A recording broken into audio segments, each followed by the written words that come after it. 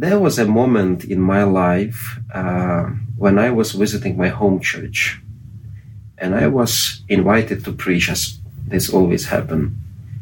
And that moment I realized that I have nothing to share.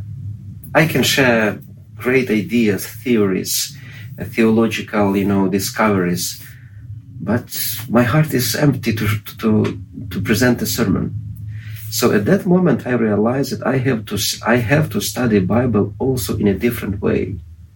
So as an average disciple of Jesus, without highly academic instruments, I have to read the Bible as a Christian. When you think about the profound influence of the Bible on the world, the way that it has shaped our culture, whether you're a follower of Christ or not, it's probably a good idea that you know at least what it says. It's going to be about us taking and reading the Bible. Welcome to the Take and Read podcast. My name is Chad Warren. I am so excited to have you join us. This is your first time joining the Take and Read podcast. Excited to have you here. This is an opportunity where we take and we read the Bible. I'll have a different guest on every week, and we hope that you track along with us. Today's guest, I'm very excited. We have another visitor from afar. I have with me Ivan Rusin, Dr. Ivan Rusin, if you will. He and I have been friends for several years. We met a few years ago. I had the opportunity to travel to Ukraine, and he is the president of Ukrainian Evangelical Theological Seminary. And we'll talk about what that is, but just at a very basic level, a seminary is a schooling or a place that one would go in order to study theology, to study ministry. There's a lot of different programs within seminaries, but at its basic level, it's where people called to the ministry, called to pastoral ministry, go to study, to train, be equipped to go and shepherd a flock of believers. And so, Ivan, welcome. Thank you. Okay. So, do you remember when we first met?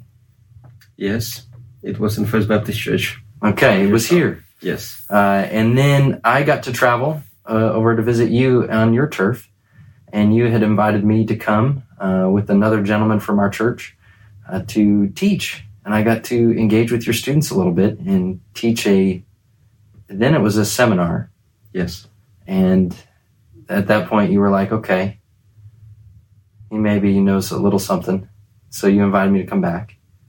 I came back a year later, and you had me teach for a whole week. And it's been a joy. I look forward to coming back again, if you'll have me. But it's been a joy. So tell me a little bit about your role at the seminary. Well, I serve as a president of the seminary and a professor of missions. So I do leadership job, and also I am involved in teaching. And I enjoy both part of my ministry. So leadership and teaching, you get to lead the other faculty and professors at the seminary. How many professors, faculty, how many are we talking? Well, we are talking about 20 people that are involved in teaching, working full-time. Okay. And then how many students would you say? We have usually 550, 600 students. Okay. That's a lot of kids. Yeah. They're not all kids, though. They're grown-ups. Yeah, some of them are older than I am. Now, I'd love for you to just speak into just a little bit the importance of what you do in the context in which you do it. Tell us about Ukraine. Tell us about the importance of the work of ministry of training pastors and leaders in the Christian worldview. Well, we strongly believe that theological education and training for ministry is essential for church mission. And especially in our Ukrainian context, we had 70 years of atheism, where church has been heavily persecuted. And now we have huge freedom to do ministry. But we have a very big question of identity and relevancy. how we can be faithful to the gospel in our context, and how our churches, our pastors, will be relevant to our situation. So I am using a lot this metaphor for Ukrainian context, that it seems that very often we have a huge bag full of answers for questions that nobody asks.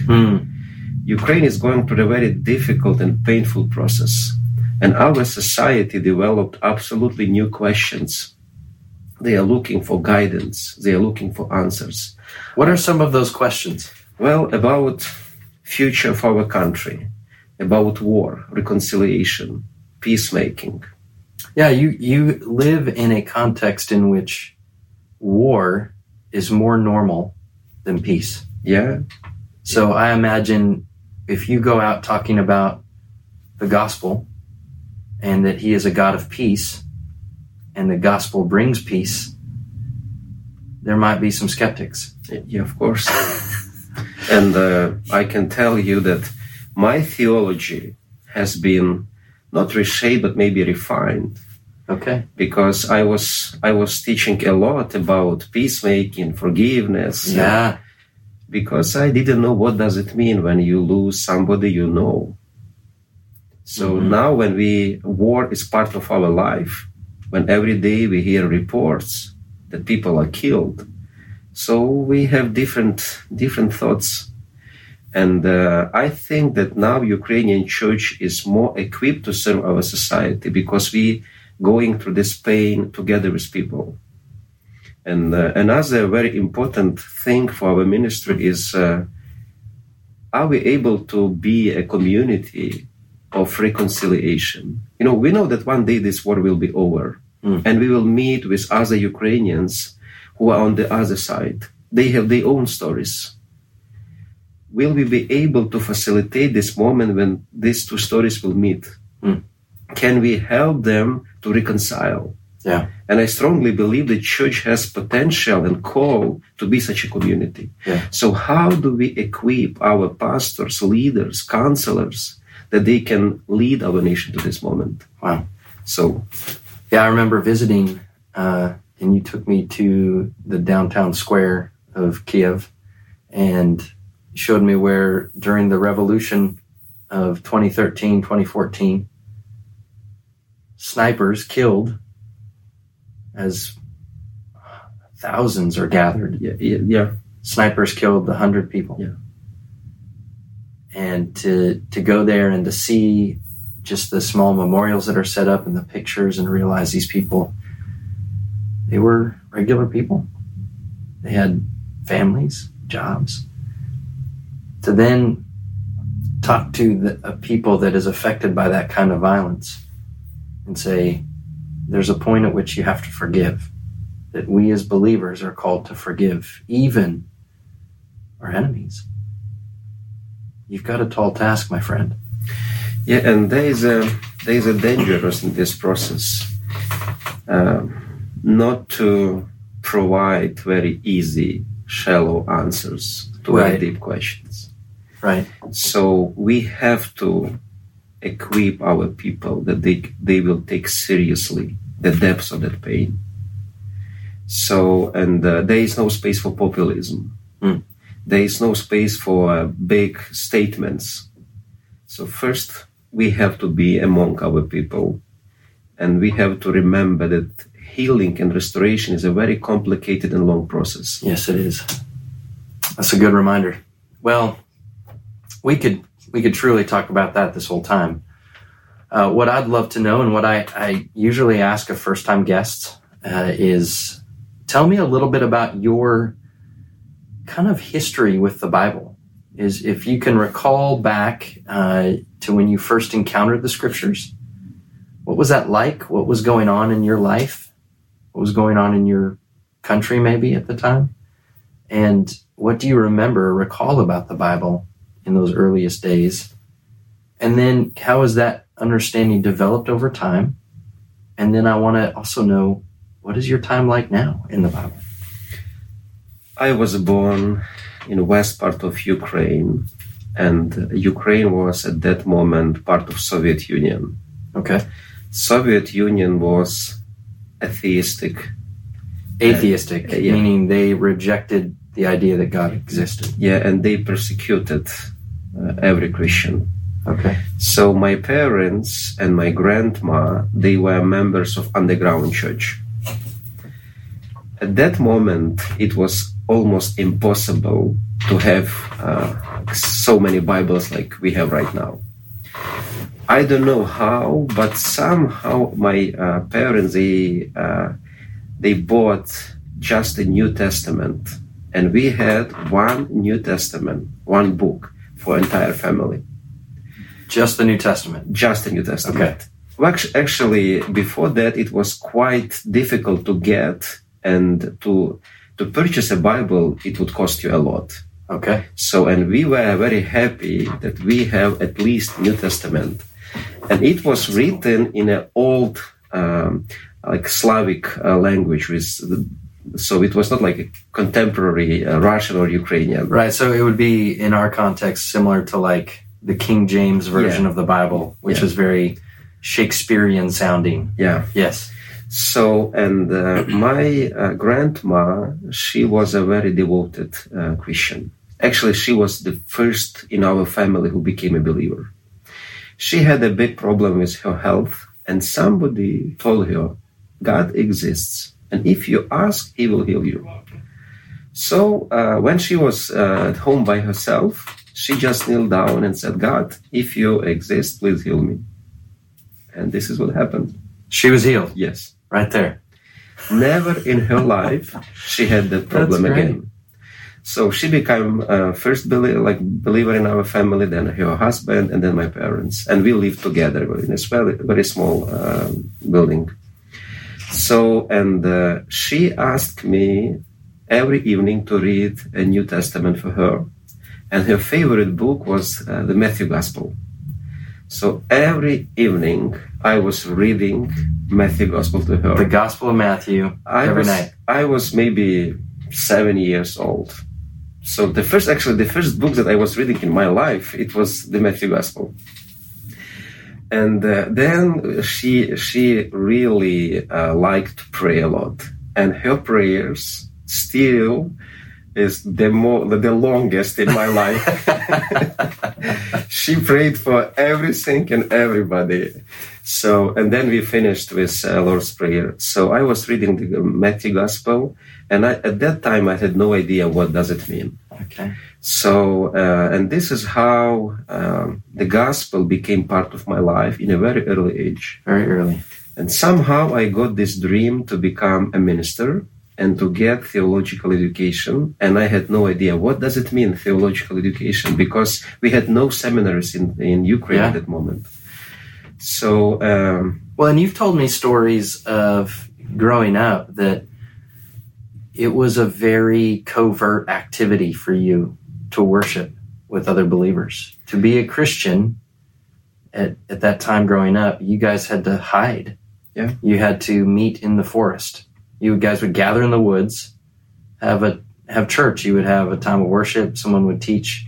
You would read. You would pray, and then you would kind of disband, and you would move from house to house, so that the government couldn't find you or learn of your meetings. What happens if they find you? Well, if you have a meeting in your house, like for example, we have a worship meeting at your house, right? There is a high chances that you will be arrested for 5 years and your property will be confiscated. So after 5 years in prison, you'll come out and you'll have nothing. Yeah. So you have to really believe that weeds out some people that are just hanging out being a Christian because they like the donuts. So you are like 100% sure that everybody who attend, they are true believers. They don't want to risk. Yeah, that is intense. I have these memories from my early years of my life when my parents take me to forests, to different houses. And later, my mom, she's a musician. Okay. So she started a first worship team in our church. And I have some pictures in my memory when different people are coming to our house in different time, like 15, one came, and then after 15, another one. So just it will not be suspicious that many people coming to our home, and they are practicing some songs. So I have these memories. Oh, that's great. So then you go on, you get training as a pastor, and you go to seminary, you study theology. You're now a pastor of a church. You've recently planted a church there in the capital. And you're the president of a seminary, training other pastors and missionaries, not just from Ukraine, but throughout Central Asia and Eastern Europe. There's quite a big deal going on over there. What does your time with the Bible look like now? Because it can be tempting when you start to move along in theological education to feel like you've got to do more complicated things. Or some people just get away from reading the Bible because they spend their time teaching it all the time. Do you continue to have a personal time in the Bible? Well, I have my own journey with the Bible. For last 25 years, I am studying Bible, let's say professionally, as a scholar. There was a moment in my life when I was visiting my home church, and I was invited to preach, as this always happened. And that moment I realized that I have nothing to share. I can share great ideas, theories, theological, discoveries, but my heart is empty to present a sermon. So at that moment, I realized that I have to study Bible also in a different way. So as an average disciple of Jesus, without highly academic instruments, I have to read the Bible as a Christian. So from that moment, I can say that I am studying Bible from different positions. I am doing it professionally with all libraries and tools, but also I do it in a very simple way. Mm-hmm. Of course, I try to motivate myself and to keep to have a system. I am failing most often with this, and I have Bible reading plans. I am always behind, but at least I am moving. So you're mere mortal. Yeah. Okay. Good. So the best time for me now to read Bible is mornings. So when I wake up and I use my iPad, and I am reading Bible just like for my soul. And not to get ready to teach it. No. Not to share some great truth with somebody else. No. You just are there to nourish your own soul. Yeah. Amen. And I try to develop this habit when I read few verses. Sometimes I read like 20, 30 minutes, sometimes just few seconds, just one verse. And then when I am driving, I try to reflect on this portion of the Bible. And I found it very beneficial. I just feel how it is like building my spirit, and how Bible is relevant in my life. And recently I started to enjoy on one hand, Bible is a very complicated book, but on the other hand, it's a very simple book. So simplicity of the Bible, this is what I really like. So I read Bible almost every day. It does not mean that, I read like 10 chapters. And there was a time in my life when I was trying to impress my friends that I read Bible many times. So I developed my own reading plan. Okay. So if you read 10 chapters per day, you can read entire Bible, something about like 3 months. Oh, wow. So and you just, reading and you don't understand. That's a full-time job. Yeah. So, but yes, I have my own practice of reading Bible. So it typically is in the morning. Yeah. And pretty early in the morning? Yeah. And is there coffee involved? Of course. And let me ask you this. This has been an interesting topic of conversation. The role of brushing your teeth in the morning. Do you brush your teeth first thing in the morning? Do you drink your coffee and then brush your teeth? Is this a weird question for you? Well, I might sound not spiritual now, but first thing I do, I drink coffee, and then everything else. Well, you, my friend, are not alone, okay? I can appreciate the first order of business, coffee, the scriptures, and then we'll get to the rest of the day. I appreciate that. Well, again, Yvonne, it is a joy to have you on this podcast. And we're going to do what we came to do. We're going to take and we're going to read. So, as you know, I told you in advance I wasn't going to tell you what we're reading, so you don't know what we're going to jump into. And I do that because I don't want there to be some sense of preparation. I do not want people to think that we have to somehow study up before we get to the Bible, but that we are to be a people that simply daily take and read the scriptures. We ask God for guidance, and He helps us understand His Word. And so, so Lord, we ask you that you would give us insight, that you'd give us, open our hearts and our eyes to see and behold wondrous things from your Word. And so we will do that now. So we're going to be in the Gospel of Mark, not Matthew, even though that's what you first started with in your life. In which chapter? We are in chapter 2. And as we look at this, we're going to be at the very end of chapter 2 in verse 23. So Mark chapter 2, verse 23 through 27. Let us read. One Sabbath Jesus, was going through the grain fields. And as they made their way, his disciples began to pluck heads of grain. And the Pharisees were saying to him, "Look, why are they doing what is not lawful on the Sabbath?" And he said to them, "Have you never read what David did when he was in need and was hungry, he and those who were with him? How he entered the house of God in the time of Abiathar the priest, and ate the bread of the presence, which is not lawful for any but the priest to eat, and also gave it to those who were with him?" And he said to them, "The Sabbath was made for man, not man for the Sabbath. So the Son of Man is Lord even of the Sabbath." Alrighty, so we see in this passage, and what we've seen throughout the Gospel of Mark, just as a way of reminder, we understand Mark to be the earliest account of the life and ministry of Jesus. We believe that it is the product of Peter's preaching.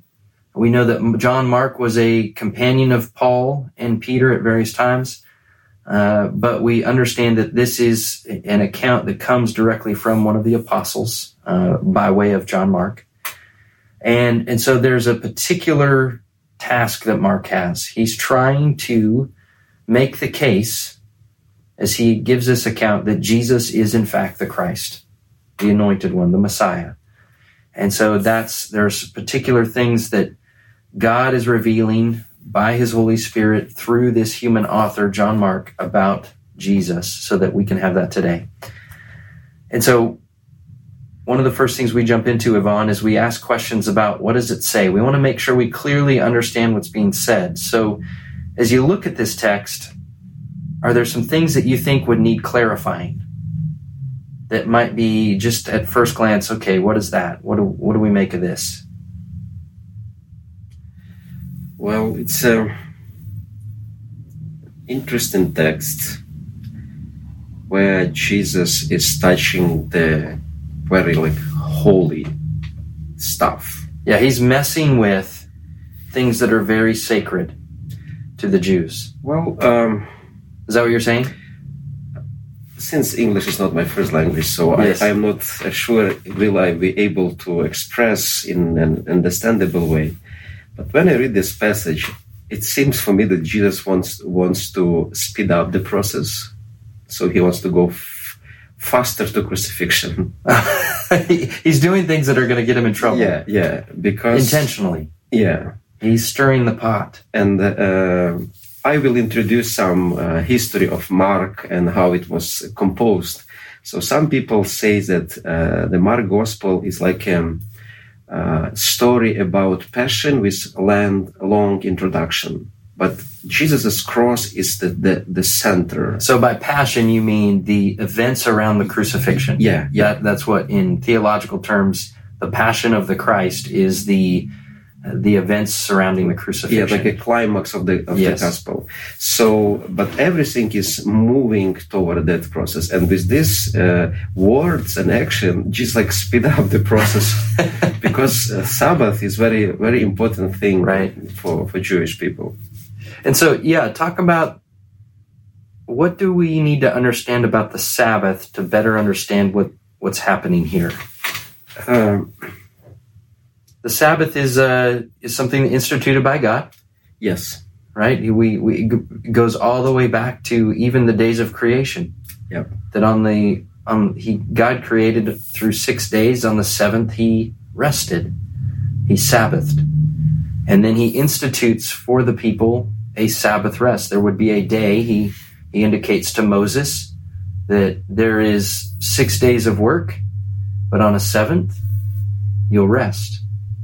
There was the collecting of manna, and there was something different about manna on that seventh day, that day of rest. So how does Sabbath and our understanding of it help us understand this context? This text and the main idea, what I see in this text, really resonates to my heart and to my recent thinking. There is a problem in our pilgrimage with God when we start to misuse His commandments. When ritual become more important than person. Say that again. When ritual become more important than person. When the ritual becomes more important than the person. So Sabbath has a lot of different connotations in the Bible, and we don't have time to explore everything. Right. But one dimension of Sabbath that I truly appreciate, which makes Bible so relevant book for our life. This is about human dignity, about justice. Because of Sabbath, the most the last slave, the less significant slave in our community, at least can be guaranteed to have one holiday in the week. So you're saying the most, maybe even destitute, or the lowest in the social rung of society is at least given the dignity of one day of no work, of rest. Yeah, and this what amazed me. Bible was written many, many years ago. And some people say from secular sphere, like, Bible is very old, it's not relevant. Come on. This is about social justice. This is about dignity. So I am very impressed with this. So, and Jesus said that the person is above Sabbath. So our rituals, our practices have to bring good to people. And when we are doing rituals, we don't make God to be God. He is God anyway. When we make human, this is when He is glorified. So I believe that the will of God is a blessing for people, for humans. So, and I just see that every person has a dignity, and Bible speaks a lot about justice and care. So when he gets into this, he starts telling a story about David. Who's he talking about? He says, have you never read what David did when he was in need and was hungry? Why would you think he brings in David? We're talking about the king. Yeah. King David, who was, in terms of Jewish history, he would have been a very prominent historical figure. There were a lot of kings of Israel, but David is one of the prominent ones. And there was this idea that his prominence in this situation, that even David superseded maybe tradition, religious practice, and that there was a time in which David was in need and his soldiers, and so they did what was not lawful on the Sabbath. Is there anything that we should know about this kind of violating the rules? Well, what I want to tell and underline, Jesus does not teach us to break rules. He teaches what these rules mean. What they really mean. Really means. Yeah. So he is going to the deeper level. He speaks about not actions, but he speaks about motives. So we can not actions, but motives. Okay. So and it's vividly depicted in the Matthew Gospel, right? For example, but we can wrongly understand this passage like, okay, Jesus wants us to break all the rules. He wants us to break the rules. We should just, who cares? This text not about that. Okay. So, but this text reveals proper understanding of traditions and lift up human dignity. So, and I think this is a very powerful text. Maybe you can tell more about why he asked, why he mentioned David. Yeah, I mean, I think it's interesting that David would have been a prominent figure. He brings up this example that is assumed they would remember and they would know about, that there was a time in which somebody in Jewish history also violated this Sabbath rule, and that it wasn't just somebody, but it was King David. And so maybe it's kind of alluding to his prominence. We know that there is a prophecy to David that the son of David, the son of man, which he's alluded to here in verse 28. And so I don't know if there's some reference there for David and Jesus and some sort of connection there. But I think the most primary kind of example here is to what you're saying, that the Sabbath existed to be a blessing, not a burden. That the Sabbath wasn't created to be oppressive on individuals, but to be a blessing for individuals. But what had happened in the life of Israel at this point is that the Sabbath was just one example in which humans have taken something that is good from God, and it has now become a burden. It has become oppressive. It has become this thing that's used to put people down and in their place, rather than what God has indicated as, this is for your good. This is to be a blessing. And so I think that there's some connection there between this idea of burden and blessing. And he even says in 27, the Sabbath was made for man, not man for the Sabbath.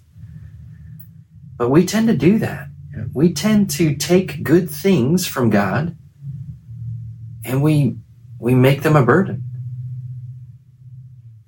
Yeah, we make God promises and turn them into dry commands. Yes. I mean, there's the passage where Jesus says, take my yoke upon you.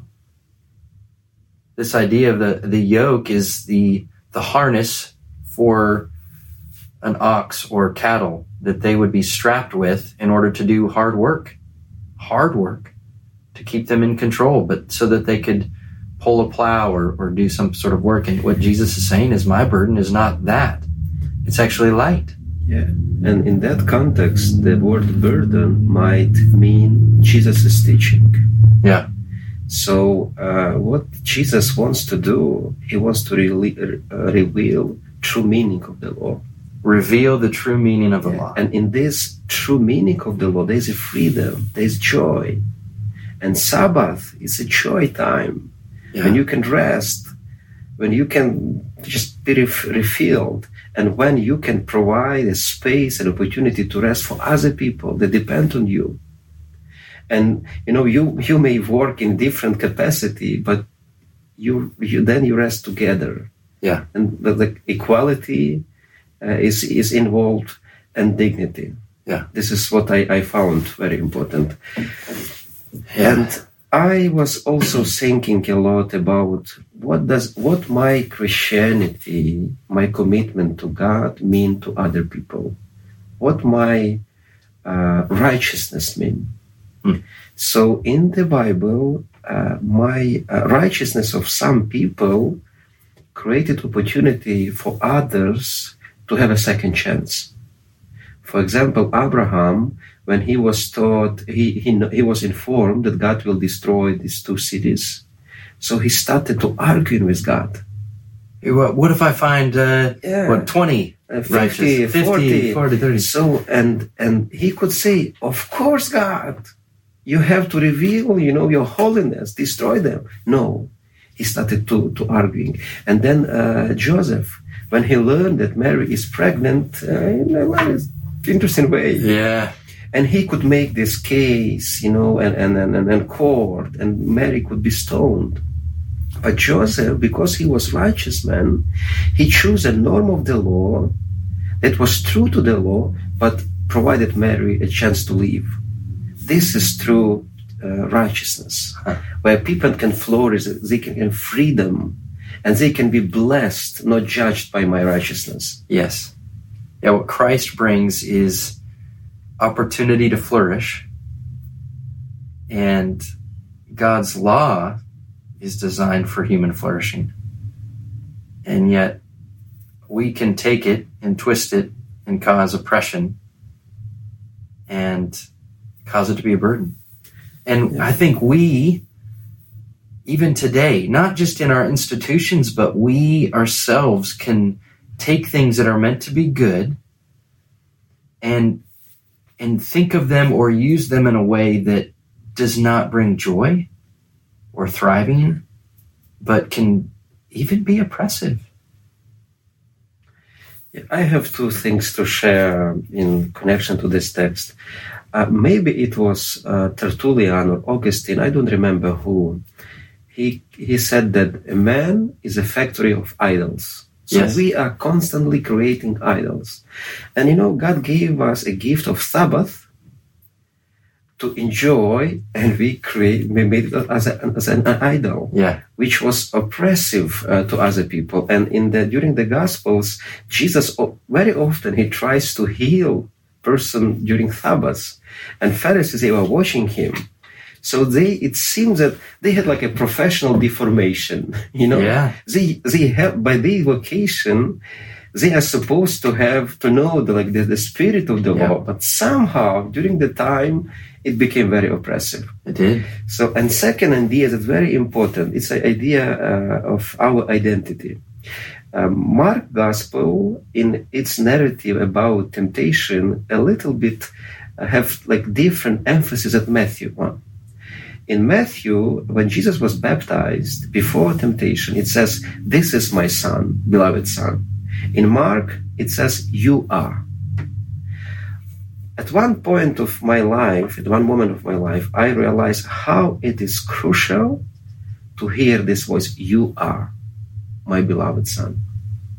And in the beginning of our ministry, our journey with Jesus, especially if we are involved in a responsible ministry that has a lot of stress, it is crucial to know who you are. Not for your followers, for your audience, but for Jesus.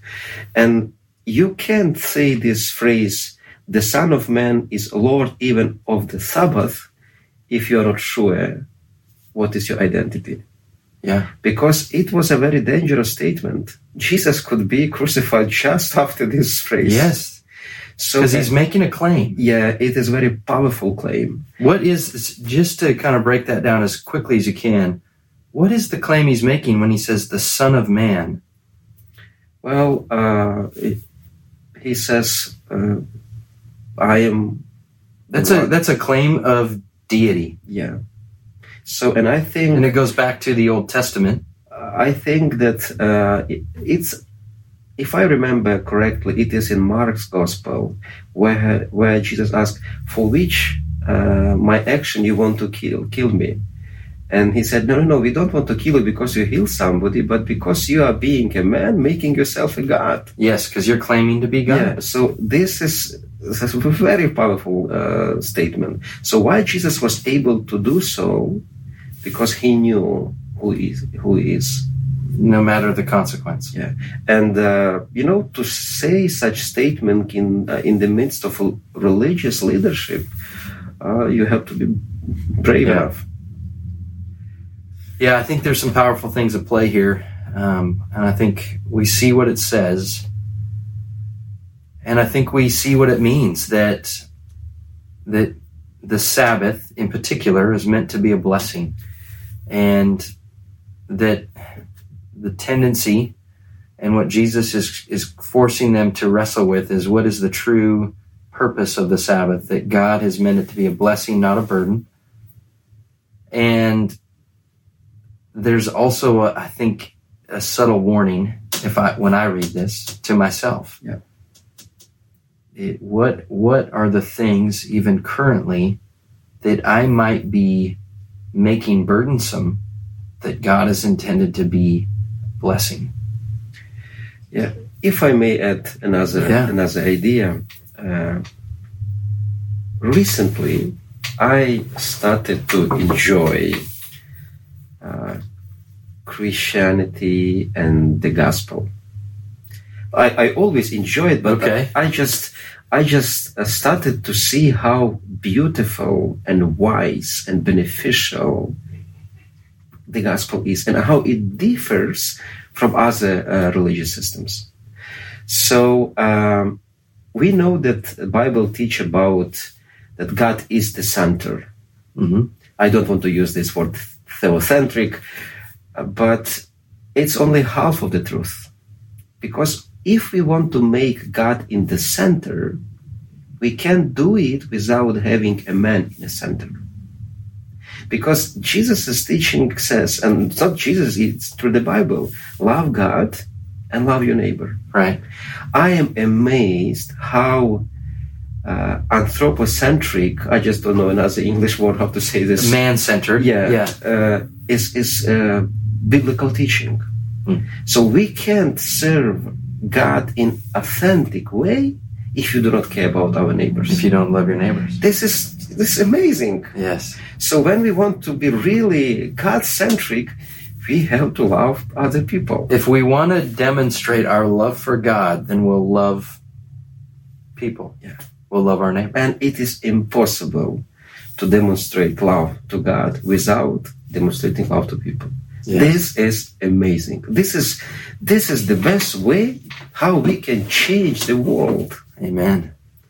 And I am amazed that in Christianity, in the Bible, it says that God knows our names. Yes. It's a very strong statement, like who we are. Personally, we are known. Yeah, and then that God, He says, you are my children. Sometimes it might think, like, well, it's a wishful thinking, like, who are you?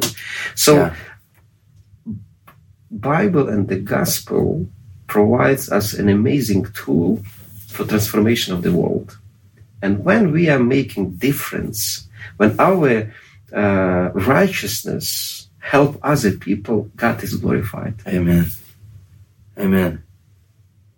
So as you read this passage today, not as a seminary president, not as a professor, but as a disciple who is hearing the words of your God and King, what's your takeaway? How does this affect the way you go about your rest of the day as you leave right now?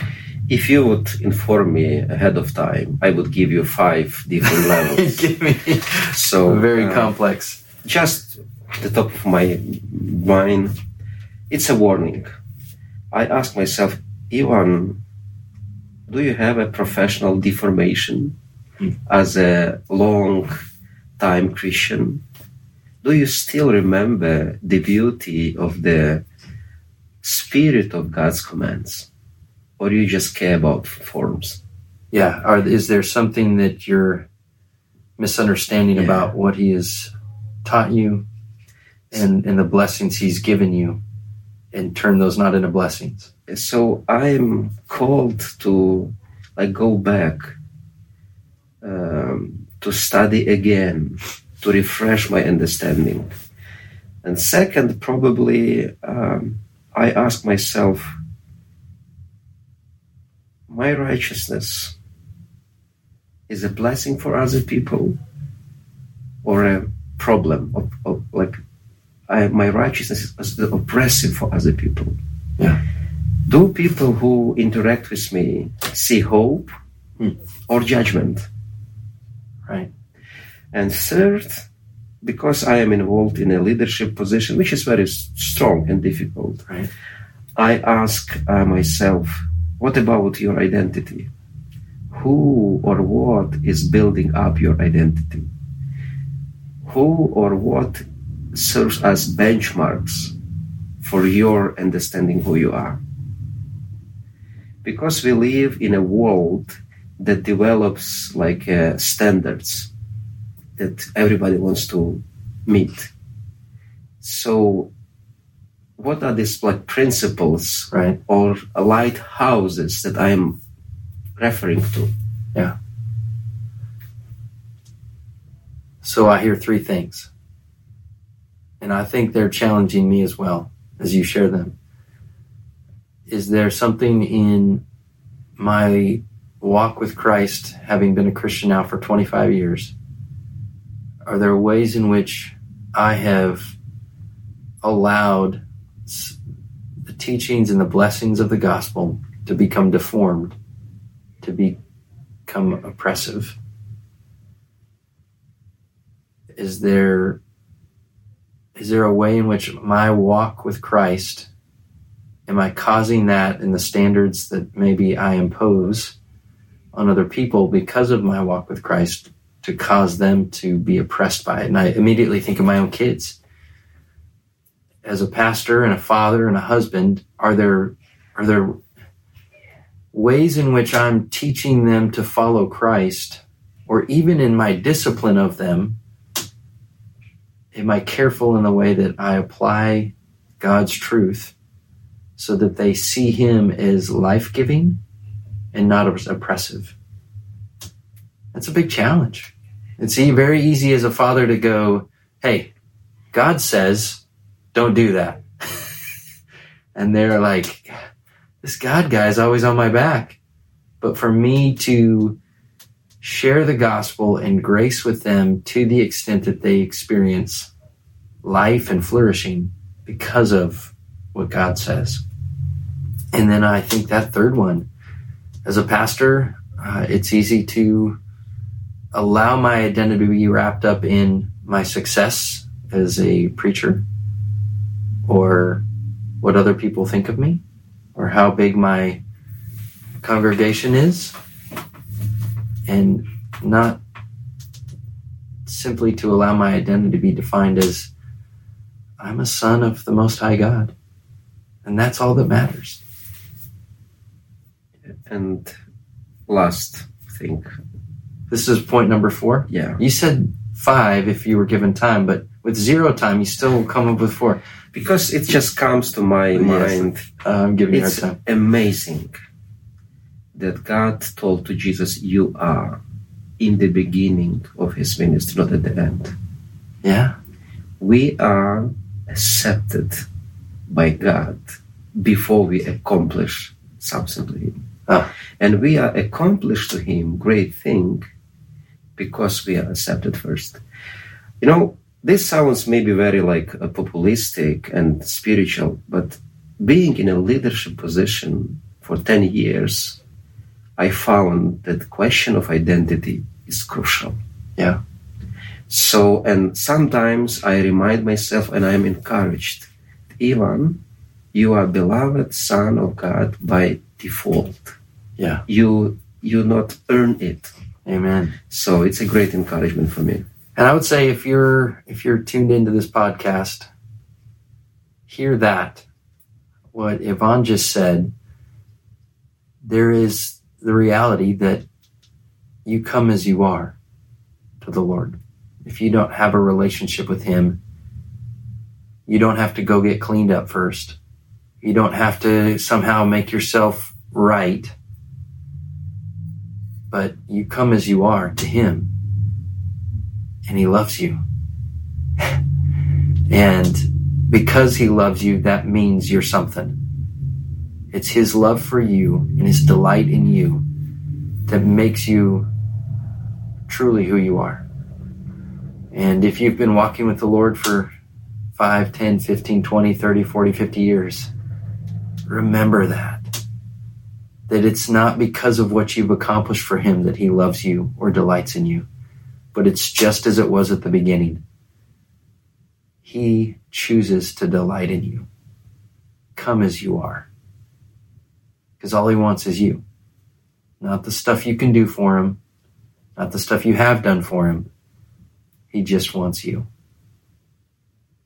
Thank you for tuning in to the Take and Read podcast. Thank you, Yvonne, for being my guest today. Thank you.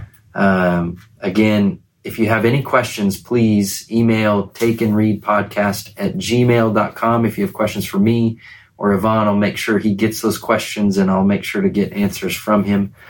But so glad you joined us today. I'm rocking this Take and Read podcast hat. I don't know if Little League, obviously it probably wasn't a thing for you, but growing up as a kid, if I was on a sports team, my favorite day was the day we got our uniform. So I've always been a real big hat guy. I love hats.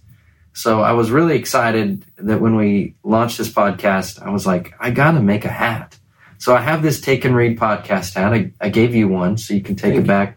You'll be the only Ukrainian rocking the hat. But if you're listening to this podcast and you would like a hat, you can go to 22beans.com. They'll be hosted there, and you can order them, and they'll ship from there. The 22 Beans crew is the official coffee provider of the Take and Read podcast. It is actually what I drink every morning. I'm a fan of the Shepherd's Roast. That's what I drink when I'm opening my Bible. It is not somehow like spiritual coffee. It is not holy coffee. It's just good coffee. And so I enjoy drinking that. But again, thank you, Yvonne, for being here. Blessings as you travel back home. And maybe next time I have you on the podcast, I'll be in Ukraine and we'll broadcast from there. So thank you and blessings.